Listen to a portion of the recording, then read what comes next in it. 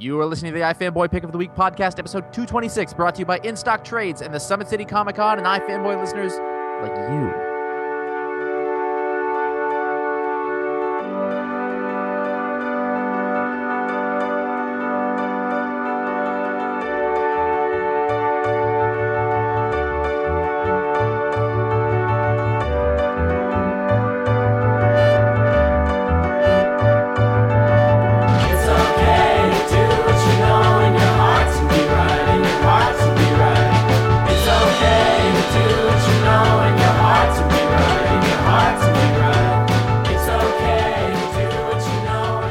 Hello and welcome to a beautiful day and the iFanboy Pick of the Week podcast, episode 226. I am Josh Flanagan. I'm here with Ron Richards. Hello. And Connor Kilpatrick. Hi, Josh. How nice is it in New York City right now? As we record, it's pretty nice. As people are listening, I can't venture a guess. It doesn't matter. We're going to live in the now. They'll have to guess when this was, but that's... It was in the mid-60s today. Listen, self-centered boys. It was 75 today in San Francisco, so it's right now. Right now, it is equally beautiful weather on both coasts. So 2 weeks ago, there was snow up to my balls, and you got New Jersey under my balls. Yeah, it was high snow, is what I'm saying. Yeah. But that's enough for the chit chat portion of the show. Apparently, that doesn't work. That's what I learned. We're done with now. that. We're done with that. We're not you doing can't chit chat people that you hate. Anyway. Fanboy.com is our website.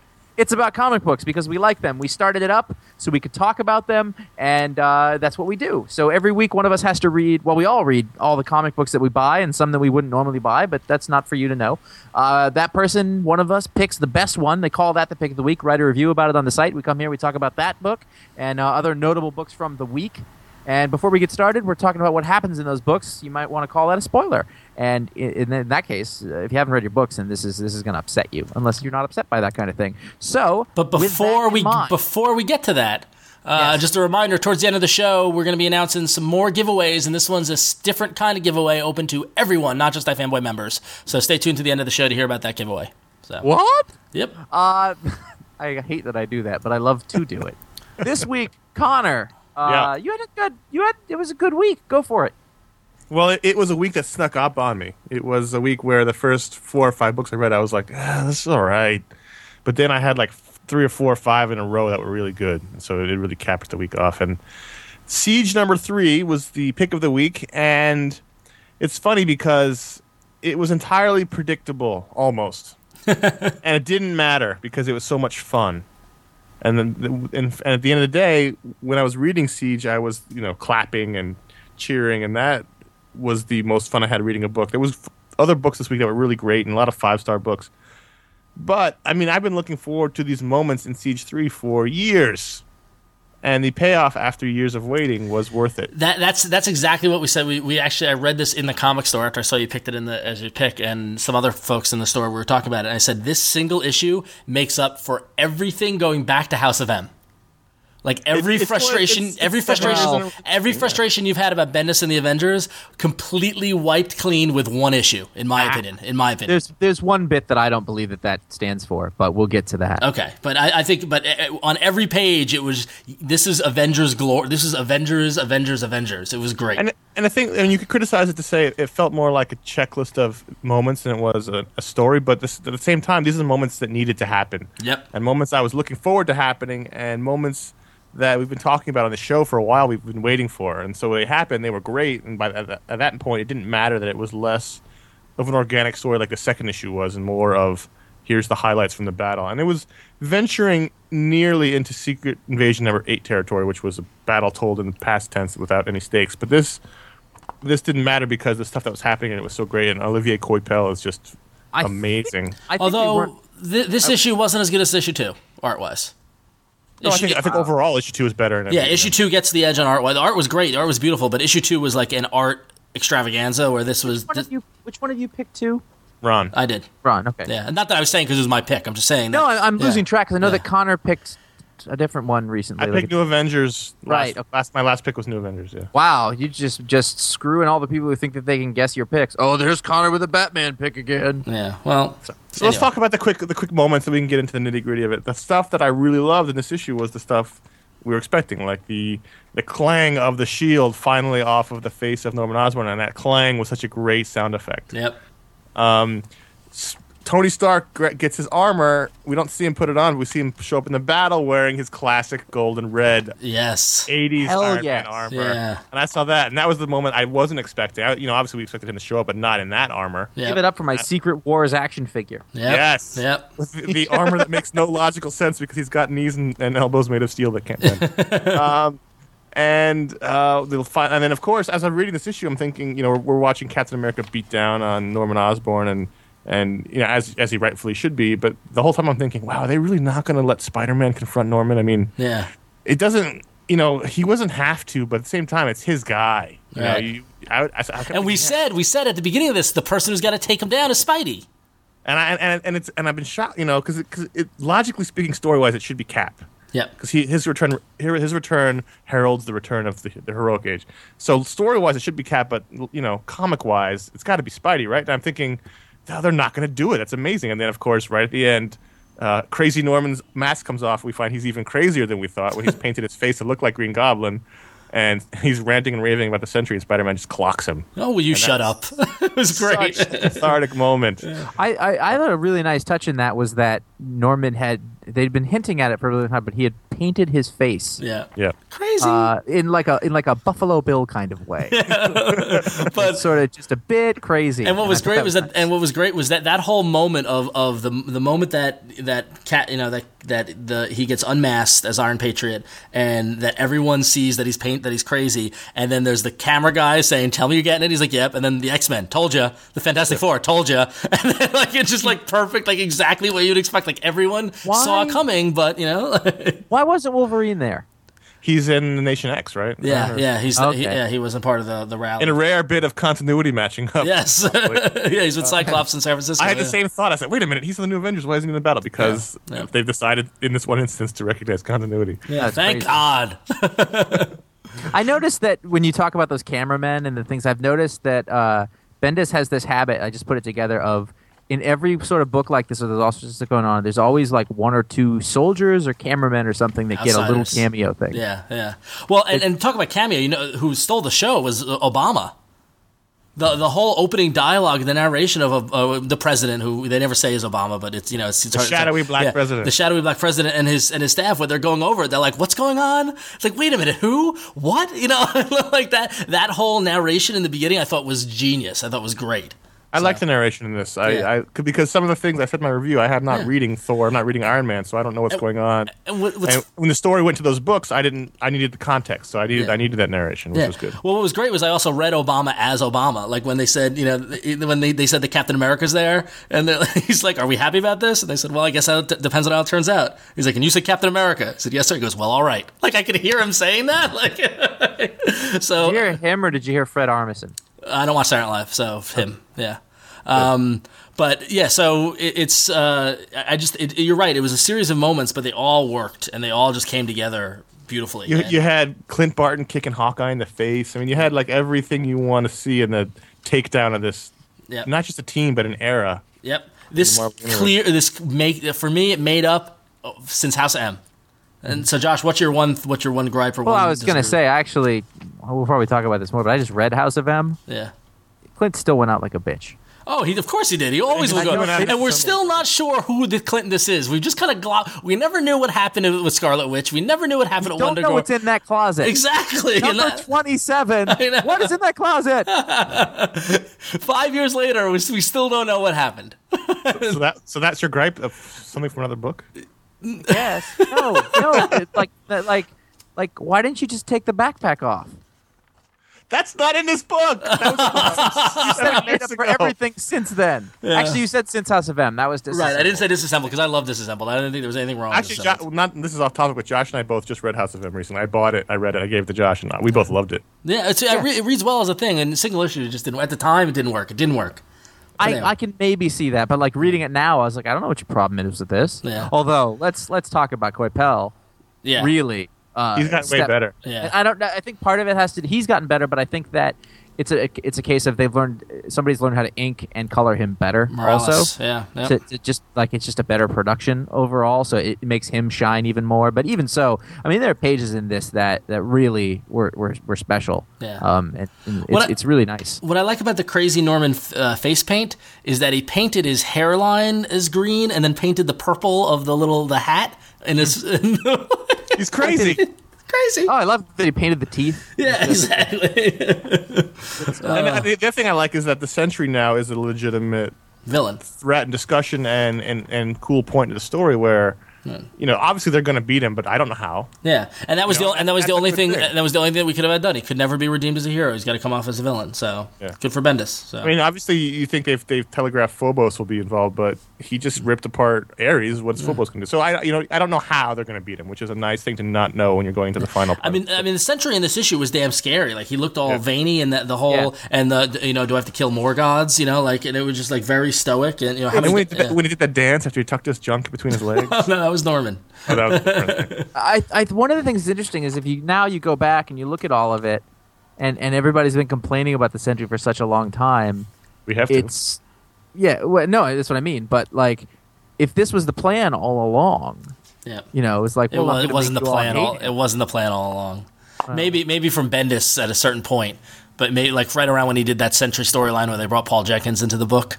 Remember that? Maybe that. But this I just mean Bendis with the Sentry in Yeah. these. He's like, if I make him into the bad guy eventually, but in the meantime, I'm gonna fuck with people in the way that comic creators have been known to do. That's kind of awesome, and it makes me feel like, well, maybe I shouldn't have been complaining. But that's what we do. No, it was we bad. try. It was years of bad. It's true. You think if I give Bendis $100, he'll keep him in the old Iron Man armor? I think you gotta ask Fraction.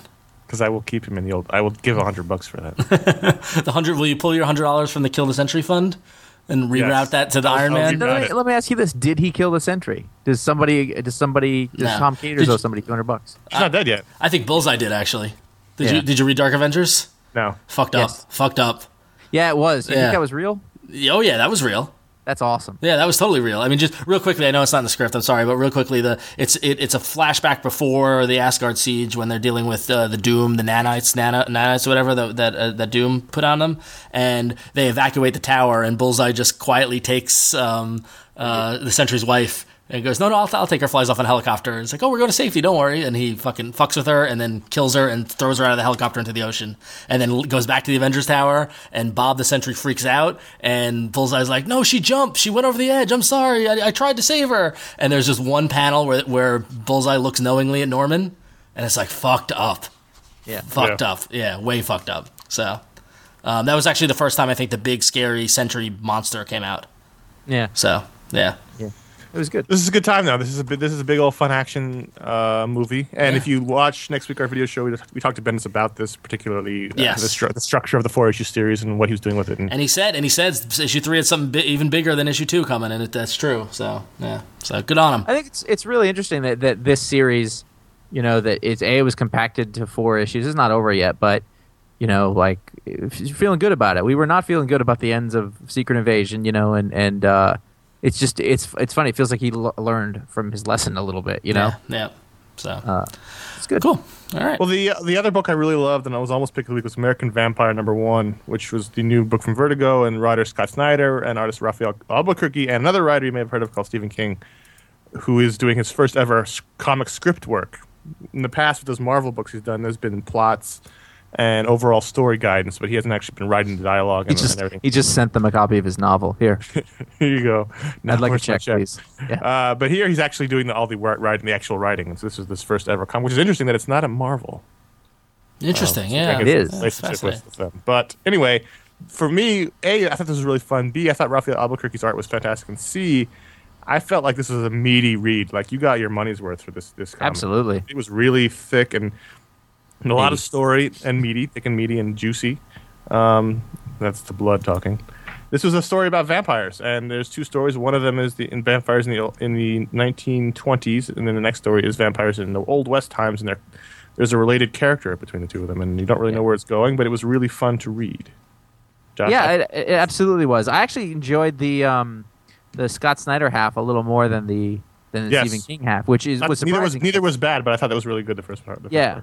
I thought it was interesting. I think I noted this on Twitter, is that I was looking at some of the pages in the Stephen King part, and there was like a ton of words on it, and I was like, rookie mistake.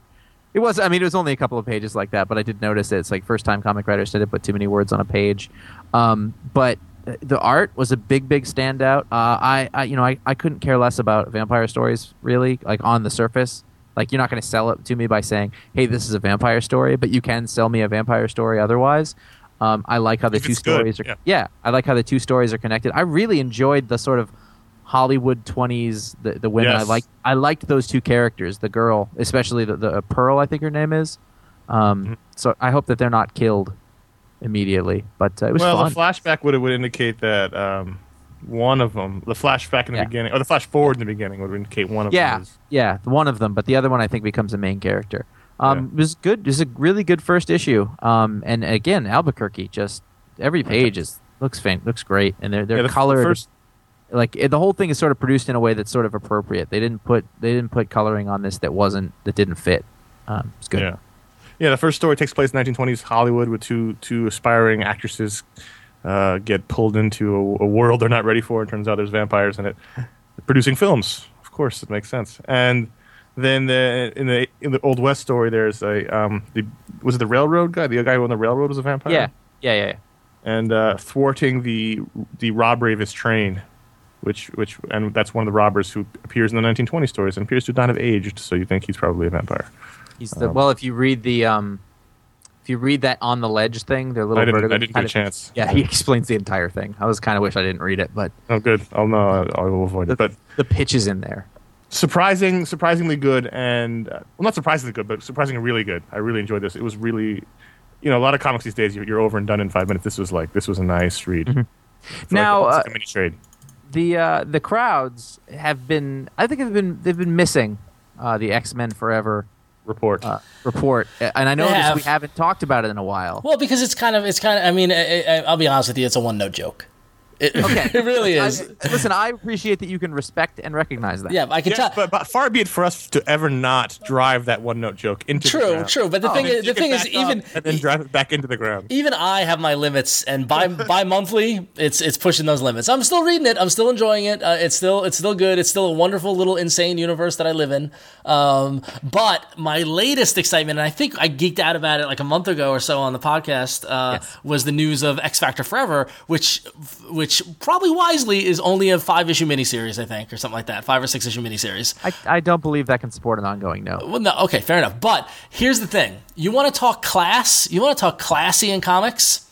I give you Ms. Louise Simonson. Easy. Yes, okay. classy. X Factor Forever begins by opening a page up to two columns of text written by Louise that starts off with her saying, "They asked me to pick up X Factor from where I left off at X Factor 64," and I was like, no, and by being a classy, fantastic writer, she summed up what she did in their run. So she gave you a great recap of where you were. And then she got to the point where she goes, after I thought about it, I realized I still have more stories to tell. And while this doesn't change the stories that have been told and those still exist, here's what I would have done. And the classiest start to an insane little journey like this I've ever seen. I wish Claremont had done something like this, some sort of primer, And so not only does it, if you've never read X Factor, if you've never read Louise Simonson's run or whatever, you can pick this up and she tells you who all the characters are, what their current state is, and what's wrong with them and what's going on with it. And why she changed some of the names just for no reason. She didn't change any names for no reason. She's not crazy. She's not crazy, no. And then on top of it, you give me Dan Panosian art, which like no art I've ever seen before. And this first issue was awesome. It was great. I almost picked this up because I was a fan of the old X Factor series. Yeah, you should have. I might go back and get it because I'm hearing lots of good stuff about it. So it picks up after X Factor 64. Cable didn't go. They didn't put the baby into the future. It never got infected with the techno-organic virus. Scott and Jean are trying to figure out their relationship. Scott wants to get married. Jean doesn't because she's afraid. What if she becomes Phoenix again? That sort of thing. They're dealing with the baby. Archangel's kind of dating the cop Charlotte Jones, and she's got a kid Timmy. And Beast is dating Trish Tilby, and Iceman's dating Opal. A lot of dating in Louise Simonson books. I didn't realize that. Apocalypse is the villain, and Caliban's in it, and it's right back lockstep with where we left off in 1991, and it's perfection. It was great. So really cool. it scratched my Pearl itch. Jam's 10 is on the charts. It scratched my itch in ways like they brought back Cameron Hodge and Genosha in a reasonable way, and it's tying into the Celestials, which is where the ship came from. It's working on every level, and even though Panosian gave them new costumes that are slightly inspired by Frank Whiteley's costumes, it reads in a way that is modern. That is it's not a dated story like maybe X-Men Forever is. It's just great, and there's a little backup there where she starts telling the origin of Apocalypse, which is kind of cool. It was just great. It was so much fun. Siege was great, but this probably was my pick of the week just because those were good comics back then. Yeah, and the thing was, this wasn't crazy. This was as sane as comics come. This is a sane comic, and it was great. So. You remember that we talked about the Battlefield series. There's been several of them now, but the Tankies was the one that, on the surface, I wanted to like it, but there was something that was hard about it or didn't quite work. And Connor, you're with me on this, right? Yeah, definitely. That was the least good, and that wasn't bad. It was just least good. This week we had Battlefield's Firefly #1 startup, which would seem like it was a new one, but we're actually going back to the characters from Tankies. And actually, Battlefield's the Firefly and His Majesty. Oh, well, I don't know. Okay. I don't know things. Anyway, shorthand. It felt like this was a much better version of the Tanky story. Oh, way better. I mean, it was the same. It was Carlos Esquerra art, who's fantastic and legendary, and we all know this.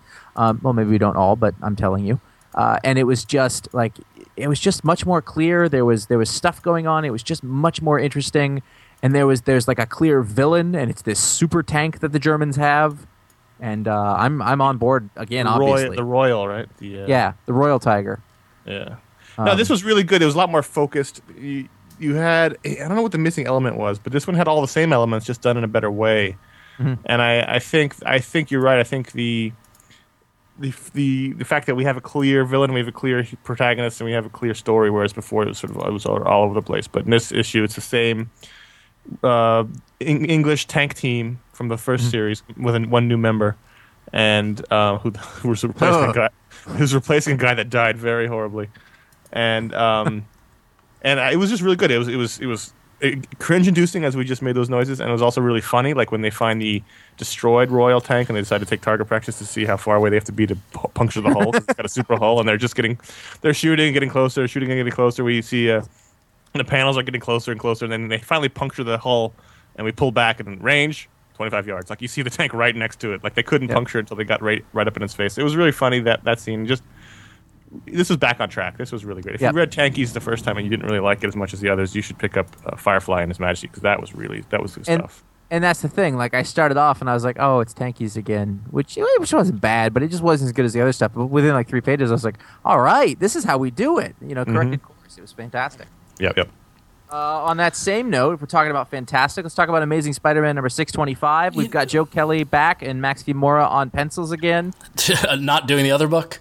I don't. They don't sell. Yeah. Anyway, all I gotta say is that in no world would I have ever predicted that my heart would go out to the Rhino. Oh my God! Holy crap, Joe Kelly! Go out and get stomped on. Joe Kelly, whatever you are tapping into on this emotional plane, whatever you've been through, whatever, it's working because oh my God! So this is last few pages in that. I mean, brutal.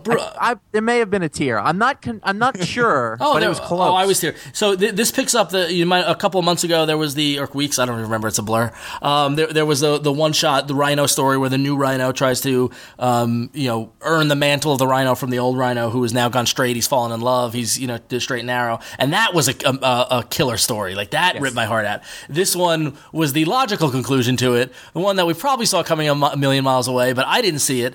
Where this Rhino returns and orchestrates the death of Rhino's girlfriend and makes him say, okay, fine, you want to fight? Let's fight, because I got nothing left to live for.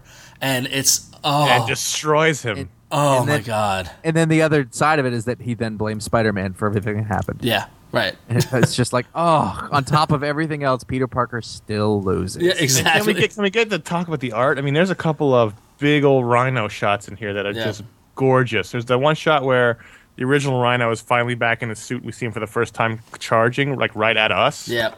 and it was just breathtaking, that page. And then the Yeah. next page, you see the two rhinos coming at each other, Spider-Man in the middle, the symbolic page, and it was just gorgeous work from in this issue. They're making a lot big to do about Peter getting fired and on unemployment like that. I don't really feel as big as they're driving, like as big as what they're doing with it. But I feel like he's always been unemployed. yeah, exactly. It's like when like Ben Urich's not going to hire him, really? Like, of course he is, But the Rhino stuff was just brutal. It was just brutal. Oh man, It's a really Goddamn you, successful issue. Yeah. Really fantastic issue. And Connor, I think you made a mistake by not picking up Four Eyes and waiting for the trade, because I don't think you're ever going to see that. the last page of the Rhino fight, when Spidey and the girl from the whatever, the Not Bugle were talking, and like that the whatever her name is, the are you all right? Yeah, you. No, I'm not cool at all. Not at all. And like that whole. He never stood a chance. Which one? Either, both, any of us. Like it just. Joe Kelly is God now. He's Nora, great. that's her name. Yeah, Nora, basically when you know you're there's no going back from what you've seen. That's just sort of the reaction. So she had a breakdown basically. Yeah, totally captured it. It was great. And like the scenes early on where like where when they were going, Rhino and his girlfriend are going to witness protection program. He was still doing the right thing. They were in love. She made him a better man. It's like, and I saw it coming. I'm turning the page. And I was like, don't do it. And then he did it. And now I'm sad. Don't you do it. Don't you do it. Don't you do it. Oh man, so good. I love Spider. I'm so high on Spider-Man. You have no idea. Like anybody who says that this is not a great age of Spider-Man is smoking crack and doesn't like comic books and like doesn't like fun, because these are just amazing. So I smoke crack and don't like fun. I know. Hey, on that note, I want to thank InStock Trades for sponsoring this episode of iFanboy. Make sure you get over to InStockTrades.com for up to 37% off trade paperbacks, hardcovers, omnibuy, and all those things that you want. Free shipping for any orders over $50 with over 9,000 trade paperbacks in stock and available for order right now. New releases are listed every single Wednesday, and orders usually ship within 48 hours. Get to www.instocktrades.com. But wait, Ron, there's more. There is more. You can get our book of the month, Aphrodisiac, at InStock Trades. It's sold out at Amazon, but it's still there for $11.21. And in addition to getting Aphrodisiac from InStock Trades, you could then go to the Summit City Comic-Con and get it signed by Jim Rugg, the artist. How about that? The good fine folks at InStock Trades are putting on the Summit City Comic-Con this May 22nd. If you are in anywhere near Fort Wayne, Indiana, and by that, Midwest, anywhere near is within a 6-hour drive. You're going to get in that car, you're going to drive to the Grand Wayne Center on May 22nd, and you're going to go to Fort Wayne for the first Summit City Comic-Con. They've got a ton of great creators that are going to be on the show. It's going to be a one-day, very personal show. Some of my favorite creators are going to be there. Our good friend Mike Norton, who did the Battle Pug t-shirt, and as well as Wonderful Things at DC. The aforementioned Jim Rugg from Aphrodisiac fame. Chris Burnham, Tom Scioli, both two longtime Joe Casey collaborators. Matt Kint from 3 Story is going to be there. Tons of great Tim Seeley from Hack Slash recently announced at Image Comics. So it's a one-day show. The InStock Trades folks are awesome. There's gonna be a ton of great deals, a ton of great dealers. They're gonna have some programming and stuff like that. It's gonna be a lot of fun. So make sure you make it out for the Summit City Comic Con May 22nd. You find out more at SummitCityComicCon.com. That's SummitCityComicCon.com, and we'll put a link to it in the show notes. So now I feel like a little bit like. Not that Nova was losing steam, but that I just wasn't caring a little bit. Well, it was, yeah. I mean, I feel like it's like kind of like it hit that that icy patch in the road, and it was kind of fishtailing. Yeah. But then they got through the dark ice, and now it's awesome. It really, like, the whole time I was reading it, I was like, oh, this is fun, whatever. And then you get to this is good stuff. It's great stuff. And there was the loophole to keep you from having Black Bolt die. Yep. So yeah, but basically this was the conclusion of the big Pocket universe by Sphinx. Is that Sphinx? Is that his name? The villain? Yes, so. I think it's his name. I can never remember that guy's name. But anyway, the Pocket universe kind of face off between heroes and villains, and Nova and Darkhawk and Black Bolt and don't forget Bloodstone. Yeah, Bloodstone, Mr. Fantastic, Namorita, whatever her name is. It all comes to a resolution, and everybody comes out okay and resolved, and we get Namorita back to life with Nova, which is awesome. And it ends on a good note. It ends on a nice little spot. And then next issue, Return to Earth, which looks awesome. So Nova, I love it, Nova. How many more are there? I don't know when it goes. It's technically going on hiatus for the Return of Thanos, and then it's going to come back. I don't know. Maybe one, maybe. I'm not sure. Maybe through the summer. I don't know exactly. I'm not thinking about that. So, meh. The third 80-page giant that DC's done in the last year, they did a Batman one and a JSA one, was Superman 80-page giant. And this was really good. This had a lot of really good short stories in it. One of them was by Ben McCool, who writes Joker. And there's a lot of good stuff to talk about here, but the most important one, which I didn't realize till I was halfway through, was the story where Lois is really sick, and so Perry makes Clark take her home, lest she infects the whole office, and he tries to help people while also keeping her healthy. But in their bedroom, they've got 2 single beds, like a 1950s sitcom family. Like I Love Lucy? Yes. Who drew it? Who wrote it? This story was the creative team from Marvel Divas, Catherine Immonen and Tonsik Zolnjic. I apologize. But they, like, halfway through, I realized, what is she doing on a single bed? Are they in a hotel? And then they pulled back, and he's sitting on his own single bed, and I thought, how bizarre. Was it a period piece? No. Bizarre, right? And that's just weird. That is weird. Well, isn't if anywhere it's going to be weird, it's going to be the 80-page giants. I guess it's just strange. Like, really? And then that's just we're not in the 50s anymore, where you have to pretend like married couples don't sleep together anymore. No, they have a sick room. So when one of them's sick, they still sleep in the same room but separate beds. That's a fantastic idea.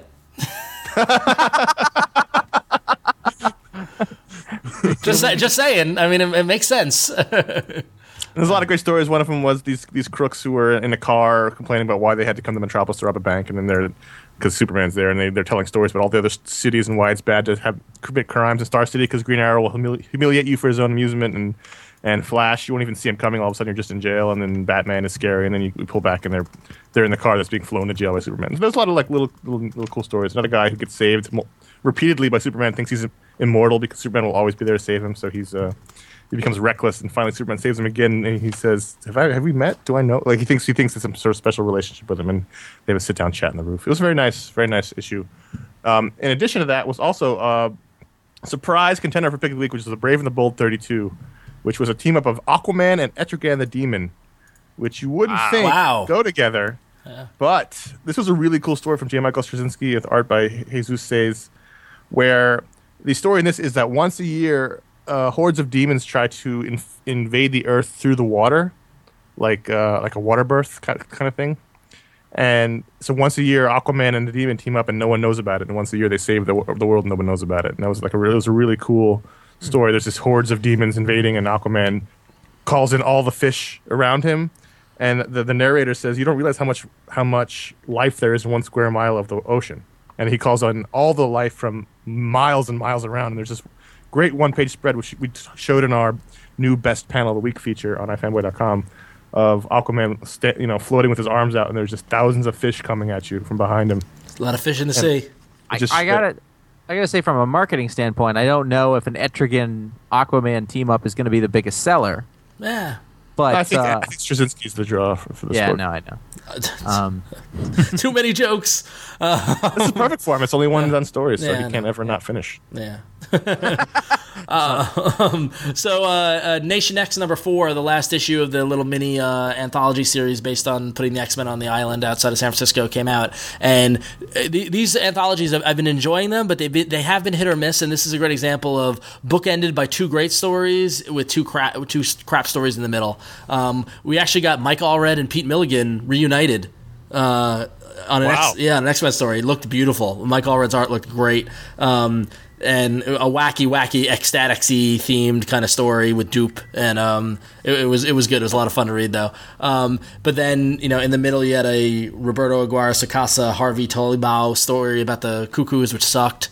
And then you had a Ivan Brandon written and some artist who should not be in the comics, Rhea Lyra drawn story that sucked.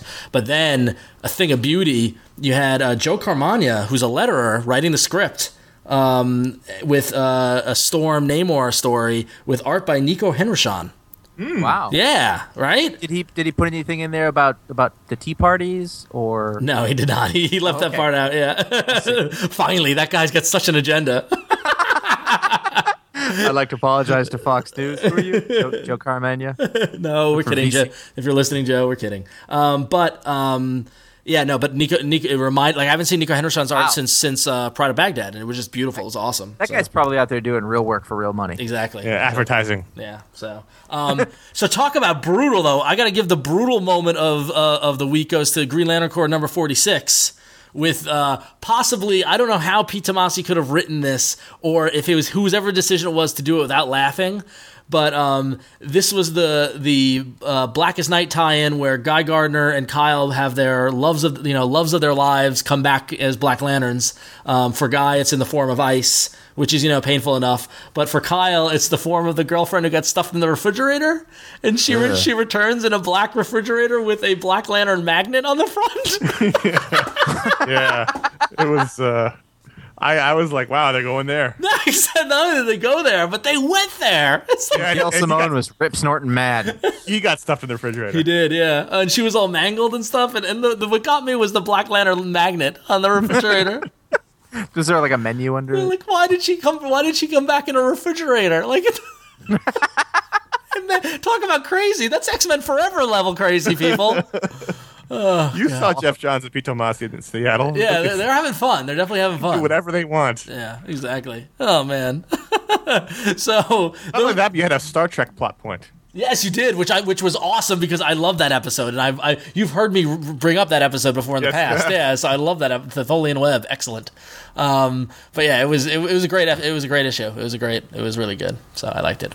It was good. So that is all for us talking about the books, but we like to feature user reviews on the website. So you can go to ifm.com/comics, pick your books, and you can write a review on anything. And so we got a couple for you right now. The first one up is Hackator? I don't know. He talked about Green Hornet Year 1, number 1, giving the story a 5 out of 5 and the art a 5 out of 5, and nobody picked this as the pick of the week. And he says, what we have here is a welcome contrast to Kevin Smith's Green Hornet book from last week, where Smith's Hornet spouts hackneyed dialogue and silly cliches in an effort to be all modern and relevant and fails about as hard as it can. Matt Wagner has written a script that goes back to something classic, embracing the Green Hornet's earliest form while still blazing a new origin. Smith's reverence for the character harms his book. Wagner's lack of fear in innovating and making something new out of something new propels this book to be something far superior. I have a really hard time saying Green Hornet, it appears. These Mouth days, you say wants to green, it lantern. goes right to lantern. Yeah. It does. It's motor memory, yeah, muscle memory. Yeah, I've Josh- heard a lot of good things about this book. I didn't read it, so I don't. That's how bad I thought the last one was. I don't care about Green Hornet. Well, that's the other thing. Hornet. Like, I don't- Hornet. I can't say it either, apparently. So I remember the stories about old Green Horn Tit. You don't want green hornets. That's when things have gone badly. our next review comes from Akamu, who reviewed Irredeemable number 12. Story gave a 4 out of 5 and the art a 5 out of 5, and 0.2% of you made it your pick of the week this week. And Akamu says, I'm really enjoying how Wade has been transitioning the series from how one superhero lost his way to become evil to how all the people fighting against them are now openly evil against the now openly evil hero, just as flawed and awful as he is, and they're really no good guys. It's not a completely novel concept, but the way it's unfolding in this series makes it an exceptionally satisfying story to read. Is it over the top in places? Oh yeah, but in a fun way, not in a cringeworthy one. And that's a fantastic observation, that you would think that the one-note joke of Superman gone bad wouldn't last 12 issues, and Wade keeps layering in. It's less about the main character and more about the cast of characters now. Yeah. I gotta say, the first half of this I cared a little less about. I've lost the thread about what's going on with these people a little bit. 'Cause Oh, I I'm don't totally quite tied know into who it. they are. Yeah. But when they cut back to the Plutonian in the house with his adoptive parents, like I thought that was one of the best scenes in the series so far. Well, I love that for the moment with the crazy Betty Noir stuff in his secret hideout, to it unfolding about her sleeping with him and cheating on her husband and all that. Like that has had me, like, that's been, I thought, great. So Yeah. So yeah. The incinerating the family and then putting their notebooks back on their skeletons before Yes. leaving, and then leaving the kid in that wheelchair away from food. Yeah, sad was Cheerio. Fucked up. Mark Wade's got a dark Mark Wade, side. you are fucked up. Yep, indeed. I applaud you. You sir. win the Mark Miller Award for 2010. So go to ifanboy.com/comics and do your pull list, and then come back and write a review and get it on the show maybe. So ifanboy.com/comics. We have some emails. Actually, we got one email because it's a long one. So Jesus since there's multiple Christ. emails. We're going to do one We do it email. in shifts. We Nah, it's all hand right. off. I will blaze through this. Oh my god. Michael Moore. Oh, sorry, Michael. Michael M. says, to start off, I wanted to share my thoughts with someone who might read and consider them. I'm hoping you might oblige me. I've been a fan of comics for 40 years. I've been collecting since 1972. In all those years, I have seen many ups and downs, as you might imagine. In the mid-'90s, I walked away completely only to be pulled back in by Kevin Smith's Daredevil. I'm a person who also loves a superhero comic in the traditional sense. As good as things like Scalped, Chew, Walking Dead, and many other titles may be, I stick with my old favorites. I find I am in the minority, a dinosaur even. I love things like Hickman's FF, Brubaker's Cap, and JMS's Brave and the Bold. The titles that borrow off of past runs, respectfully, with purpose, usually works for me. But things like Fractions, X-Men, Flash Rebirth, and Superman for the last, I can't even remember how long, that retread a classic in a contrived formulaic way leave me cold. I don't want to even start on Cry for Justice. During the era, all the classic stories were pinned. You had a group of guys in a bullpen simply doing a job under editors like Jim Shooter or Shudder. These guys were working hard and delivered. Now it seems like editors are bromancing most of the flavors of the month who work on their own timelines. Ouch. And great comics are almost accidental. Ouch. It seems the icons all share one voice, can appear in any way the flurry of artists do them, and books are rudderless. They drift, cross paths, never get anywhere, save the few moments of brilliance. Looking at news from Emerald City Comic Con and May solicitations, I am just kind of sad there's no end in sight. This leaves me with the question: is it just me? Have the children of the spinner rack stayed too long? Is it now just a game for diamond babies who grew up on the post-punk mentalities of Alan Moore, Grant Morrison, and so many others? Despite the claims of heroic and brightest, is the day of the superhero over? Green Arrow seems pretty deconstructed. Batman may be in his own family tree. Will the themes from the 24/7 news and the Dr. Phil's will always be running into my books? Bruce Banner could only do his cousin because she was the only one who could take the pounding? Honestly, comparatively, spider clones and super mullets don't seem so bad. Oh. I know this is rambling, but I had to vent. Is it just me because little of the hundreds of titles solicited monthly are delivering here? Oh, and finally, what does it take for a guy to get a review on iFanboy? Just write it. A good one. And Yeah. well, let's answer the easy one first. You get a review on the show by writing a good one, writing about a book we want to talk about, but not in our main segment, so you have no way of knowing. That's just the luck of the draw. And just luck. So we need to fill the time. So It's got to be a book that we're not talking about already, and something that maybe none of us read. Like those are all the factors that go into it. So Here's a tip. If you're doing it, have a position. yeah. If your review is like, well, I kind of like this, and this part was all right. Like Akamu, have a good insight into it. something or so, interesting to say, and Yeah. also don't just recap the book. 'Cause that's not a review. That's just a recap. Yeah. So anyway, get back to it. great email. Wow. Yeah. I started off kind of. I've got a lot of thoughts. I don't know. May I begin? Well, we should say that we haven't been collecting for 40 years. We started in the spinner rack era. I'm 20 plus now. Technically, 38 years. Yeah. I'm almost 30 years of reading comics. Yeah. I mean, I'm like like 89, 88, 89. So yeah. So 20 plus on me. Yeah. I'm like 12 plus. You're a baby. You're a baby. But we started 14 with buying comics off of Spinner racks. spinner racks and newsstands and Spinner rack in the drugstore on Main Street. It doesn't get more American Pie than that. Literally the It's exact same thing for me too, Ron. Yeah. Different Main Street, different Yeah. drugstore. Exactly. We both lived in Watertown, so didn't we? Yeah. Yeah. River for me. Oh, well, All right, yeah. so- Anyway, hell of a way to earn a living. Sea urchins. Your voice changes when you do that. Hell of a way. Hello. It's a little bit of it's a little Catherine Hepburn. It's a little old time radio guy. I have a little bit of a cold, so it's all that mixed in. Sea urchins. Hell of a way to earn a living.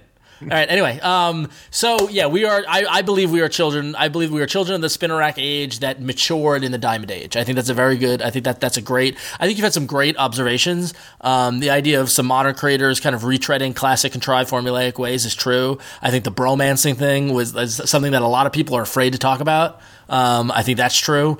The thing is that the areas I agree with you. Or that, the areas that I disagree with you is that I don't think superheroes are gone, or the day of the superhero is over. The day of the superhero has evolved to the times to reflect the time, and the audience exactly, yeah. Like the thing is, the audience, in 1972 was much different than it is now. So that's one aspect, is the culture and the kind of state we're in. But then the other aspect is the business itself. And don't get me wrong, Michael Moore, I agree with you that I long for the days of the 10-year run of an artist and writer, and like those are just over.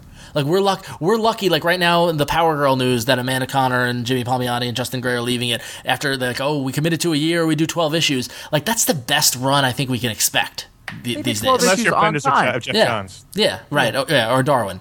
But they don't have the same artist all the way through either. Right, yeah. Well, no, but but at least you're on one guy writing the book for 10 years. yeah. Sure. Yeah, I mean, if you go back, look at the golden age. I don't mean the golden age, but you look at the wonderful time of the '60s and '70s, where you had Stan on Fantastic Four forever, and you had Chris Claremont on X-Men forever, and you had these epic Avengers runs, and these and all the way up the line, and then it stopped right around the '90s, right around the Diamond Age, when the art became more detailed, more intricate, and artists couldn't keep up with the monthly schedule, and that's how we got to where we are now, and that's just something we have to accept, I think.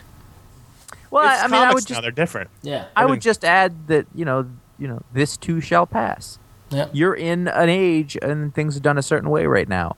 They're not on all comics are the same. There's good things that are there. It'll change. It'll adjust. You may not like the next one, but it's not going to stay the same. Now that said, that I wouldn't give up on comics completely. I think that there are echoes and moments. There are people doing good stuff. I mean, it might be a little bloody for you or whatever, but what Kirkman does in Invincible is modern superhero. I think true to that vision of those spinner rack. He's a spinner rack kid, although he's more a diamond kid. But yes. Jay Ferber on Dynamo 5. It's coming back in June. That is a classic Marvel team book, team style book. There are places where it still occurs. I don't think it's a write off of the entire industry, but it's just the sign of the times. It may be if you were a fan of the comics from that era, where they're not those aren't coming back. I don't think they will come back. They're just the audience was younger back then, and now it's written for adults. Yeah, and adults expect a different kind of story. They expect gray area. They expect flawed heroes. That's what they expect. That's what the audience expects, and that's what they want, and that's what they're going to get. You'll get books that feel throwbacky, but even those books will still have those kind of dilemmas, and that's just. Well, but look, we were just raving about Spider-Man. I think Spider-Man is Marvel's best example of their classic character done in modern times with classic values, but with modern taste. Mm-hmm. He won't even drink. I was drunk on water. Oh Jesus, really? I think it can be. I think it can be done. It can be done in a way that is true. And say what you will about Flash Rebirth, but I think once Jeff gets running on the Flash, it's gonna be great. It's gonna be fantastic. So I don't know. It's tough. It's possible that the market has changed beyond Michael's tastes. Yeah, it's possible. That's possible. Same thing happens with film, right? Yeah. Yes. Yeah. There's different eras. Television. Do you really like All in the Family? You don't have that on TV anymore. Music changes. Everything changes as you get older. Yeah, it all sucks. Get off my lawn. But nothing's worse than super mullets and spider clones. Yeah, no, that is the be all end all of the worst that this industry has created. So. There's nothing going on right now worse than super mullet. No.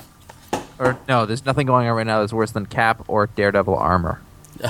Daredevil armor, but the thing is that Cap and Daredevil armor gets thrown out, but that was a blip in the radar of the timeline. It was indicative. No, I know. Yes, it was indicative, but it was a blip. They didn't last. Where the Spider Clone went on for years. Like they didn't know how to end it. I wasn't around for that. Yeah. You weren't there in the dark times. No, you weren't there before the Empire. Yeah, but even worse was the Cap armor led to them just jettisoning him. Yeah, exactly. So that's even worse than the Spider. That armor story sucked. Oh, it's just not used the character anymore. But wait a minute. 1997 was not a good time. It was not. All right. So if you have any questions or manifestos for us, you can write to contact@ifanboy. That's all. You know how email works. Our first voicemail comes from one of our favorites with defending a much maligned title. Hey, this is Daryl. How the hell can you put down the Rise and Fall one-shot that just came out? J.T. Krul wrote a good fucking story. I like how it's going. Yes, there was too many artists on the book. That was a problem with the art. But the storyline, the dialogue, all that stuff, I want to see where it's going to go. I enjoyed it. I enjoy what they're doing with Oliver Queen and what's happening. I want to talk about some damn Spider-Man is all that, but you shit all over Green Arrow. I'm disgusted. Oh, it's been too long, my friend Daryl, since you've called in. Thank you for calling in. And classic. And have you been listening to us record now? How did you know we were raving about Spider-Man? That's creeping me out. Of course you like the Rise and Fall of Justice League. Of course you did.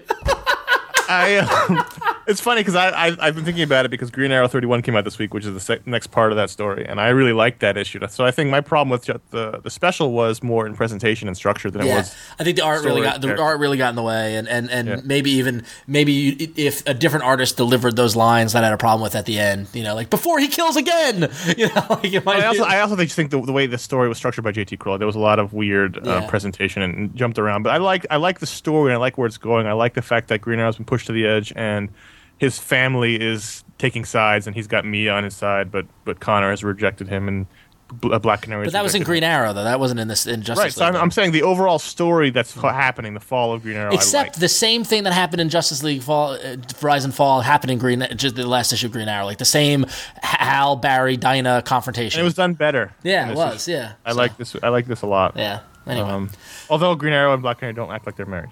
True. Oh, Daryl, you need to call more often. You make our lives. Every time I wonder where he's gone. He comes back. Daryl, you're the best. You're my favorite. But listen, so we were talking about a giveaway earlier. We want everyone to call the voicemail line. If you got a question or a statement or you want to rant like Daryl, you can call 1-888-FANBOYS. It's 1-888-326-2697. And our next giveaway is going to be for a lucky voicemail caller. So you don't need to be an iFanboy member. You don't need to be a registered user on iFanboy.com. All you just need is a phone, all right, and an email address. So what we want you to do is call this upcoming week, 1-888-FANBOYS. That's 1-888-326-2697.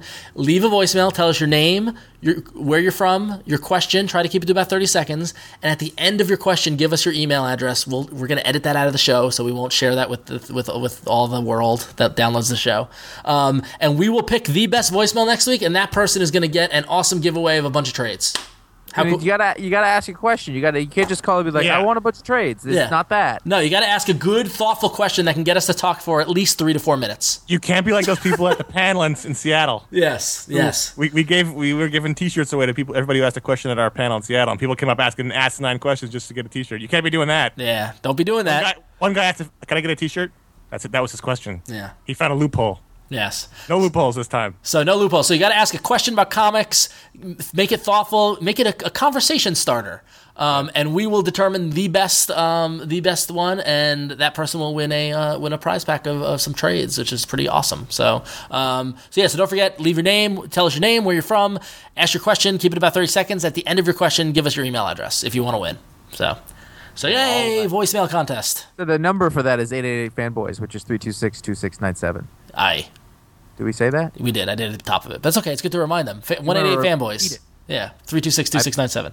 I backsold it. You backsold it. All right. So that's our show for this week. We just want to remind you that ifanboy.com is our website that we work very, very hard, and hopefully you've all noticed the hard work we put into it recently. We have been stepping up the content. Josh and Connor and Paul and myself and everybody and Mike and Jim have been working their butts off to give you even more stuff to read on ifanboy.com. So we really hope you head over to the website, read the articles, listen to the podcast, watch the shows, enjoy it. So you can help us out in a couple of different ways. You can click on the banners on the websites. Those are our sponsors. They, patronize them. Go to Amazon, buy things. Go to ifanboy.com/Amazon where you can buy books for Amazon. That helps us out. Click on the banners. Go to the cons that have sponsored us. Let them know that iFanboy sent you. When you go to a convention this year, if you see a publisher or a retailer or a creator, tell them iFanboy sent you, that sort of thing. Help spread the word. That helps us out. If you want to help us directly, you can buy a shirt at ifanboy.com/store. We've got a small number of Battle Pug shirts left. The Fear Agent shirts have gone to print, so if you've ordered one, it's coming soon. If you haven't ordered one, get them quick because it's going to be a limited print run. Or if you want to be the supreme awesome way to help us out, you can be an iFanboy member. For $4 a month or $42 a year, gets you a prize pack as well as some stickers and a free comic for our collection. Or for $10 a month, $100 a year, you get all that great stuff as well as a iFanboy members t-shirt. And iFanboy members are eligible for the great giveaways. We got a ton of awesome stuff planned up for the summer as we get on to con season. So you definitely want to become a member so you can be in the running to win some cool shit. So ifanboy.com, we thank you for your support. The members are still making it happen. Yes. We can't stress that enough. You yes. guys are still... And you're all helping our partners at Graphically. It's all one big happy family, and you are all going to be the first to benefit from all that. So become a member. It's going to be awesome. There we go. If you were in Seattle this past weekend or this past week, you might have seen us or talked to us or met us. We talked to a lot of people, met a lot of people. Surprisingly number of people in Seattle, and we had a great time. The next con we're going to be at is WonderCon, which is in a few weeks. Yes. So there'll be events and details and stuff that we'll give away later, but we just wanted to put that on your radar. Ron and I will be at WonderCon. WonderCon in San Francisco, April 2nd through the 4th. We'll be there. We've got we're in the midst of planning events and things like that. So if you come to WonderCon, you definitely come out. You're going to have a good time with iFanboy. There's a couple of panels that we're going to be on. So a lot of opportunity to see us. So, dude, WonderCon Saturday night.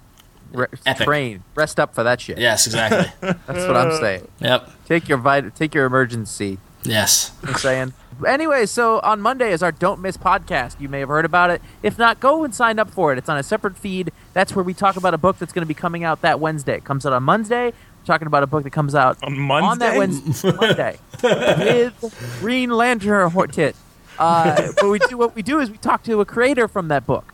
This past week was Tom Fowler talking about Mysterious the Unfathomable, and this week coming up, Ron is going to be talking with, JT Kroll. Yep. So that won't be awkward. No, they're going to be talking about the rise of Arsenal, another special about Speedy. All I got to say is, have you seen the cover of that book? It's one-armed Arsenal on his knees screaming. Looks awesome. It should be an interesting conversation. So yes, go subscribe to Don't Miss if you haven't. It's only 15 minutes. A lot of people have given us feedback that they love the shorter format. It's just a quick snapshot into one book that you should check out this week. So definitely check it out. So, and while you're checking that out, go to ifanboy.com. As Ron said before, we had tons of content this last week and the week before. We are now stepping it up. That's one of the things that's coming along with our deal with Graphically. We told you we'd get more stuff. It's happening at ifanboy.com. Go there, read my Pick of the Week review, check out all the in-depth discussion, all of the best of features from the week, of the covers and the panels and the Twitters and all that stuff. All kinds of good stuff happening at ifanboy.com. You can go to ifanboy.com/about. That's where you find the links to our social networks. Be our friend on Facebook or Goodreads or other places, Twitter, things like that. MySpace if you really, really want to, but I haven't checked that website in 6 months. Go there, ifanboy.com/about 9, 12. Every Wednesday we do a video show. Last week we talked about war books in our War Vault. And this week coming up, I believe, Josh, is the Emerald City Comic Con show. No comment. Hypothetically. Listen, at this point, 60-40. I'm not saying which way. You may have seen us running around with the camera if you were in Seattle, or you may have seen some pictures online that have been floating around of us interviewing people, because apparently people snap photos while we do it. Which is odd. It's getting weird because I'm starting to notice it. They're kind of off the side, which is fine. I encourage you to do it, but it's always kind of weird. I don't know. It used to be that people were taking pictures of something else and we were just in the way. Yeah. Not as weird as that lady who, remember, Ron, we were shooting the outro and the lady came up to the camera and just started staring at me? Yeah, that was weird. There have been a couple of weird moments. It's still my hands down favorite weird moment was it was only me. You guys weren't there when me and Gordon went to Chicago in 06, 07 when Around Comics had their table and they were recording and I was on and a girl in a Superman shirt just came and sat down and we didn't really know the Around Comics guys that well at that point. And so Tom and Chris assumed that she was with me. And I don't know what was wrong with her, but let's just say she wasn't all there. So she just and so they start talking to her. It's just and I'm sitting there going, I don't know who this is. That was fun. So I love this strange stuff happens at the cons. It's awesome. So anyway, we're working here, people. Yeah, exactly. And also, it's great. It's great to meet people. We definitely encourage you if you see us at a con, come up and talk to us and stuff like that. We really appreciate it. But often, it's a good chance that we're probably talking to a creator. And you should want to meet them too. Yes. Because they're the ones who make all this happen. We're just people who talk about it. So jabber on like idiots. Yeah, unless you have a cold. Yeah, true, exactly. Don't talk to them at all. So if you have any questions, you can email us at contact@ifanboy.com or leave a voicemail. Be eligible for the voicemail-only giveaway at 1-888-FANBOYS. It's 1-888-326-2697. Awesome. One of the ways that you can help is to write a review on iTunes for any of our myriad shows and feeds. So if you haven't done that, go there, do it more. It seems like there's a lot, but we can always use more, and that's one really good way to do that. Another thing you can do is, we don't have the money to put an ad up on the ESPN, so you got to tell people about it some way or somehow, or if you know people at the comic shop, or people that would like the site or that would like the podcast. We're constantly running into people who are like, oh, I didn't know about this kind of thing. And so if you want to help get the word out there, then please do. We really appreciate that. Yep. So excellent. All right. So that's it for this week. Until next time, I am Ron. I'm Connor. I am Joshua Flanagan.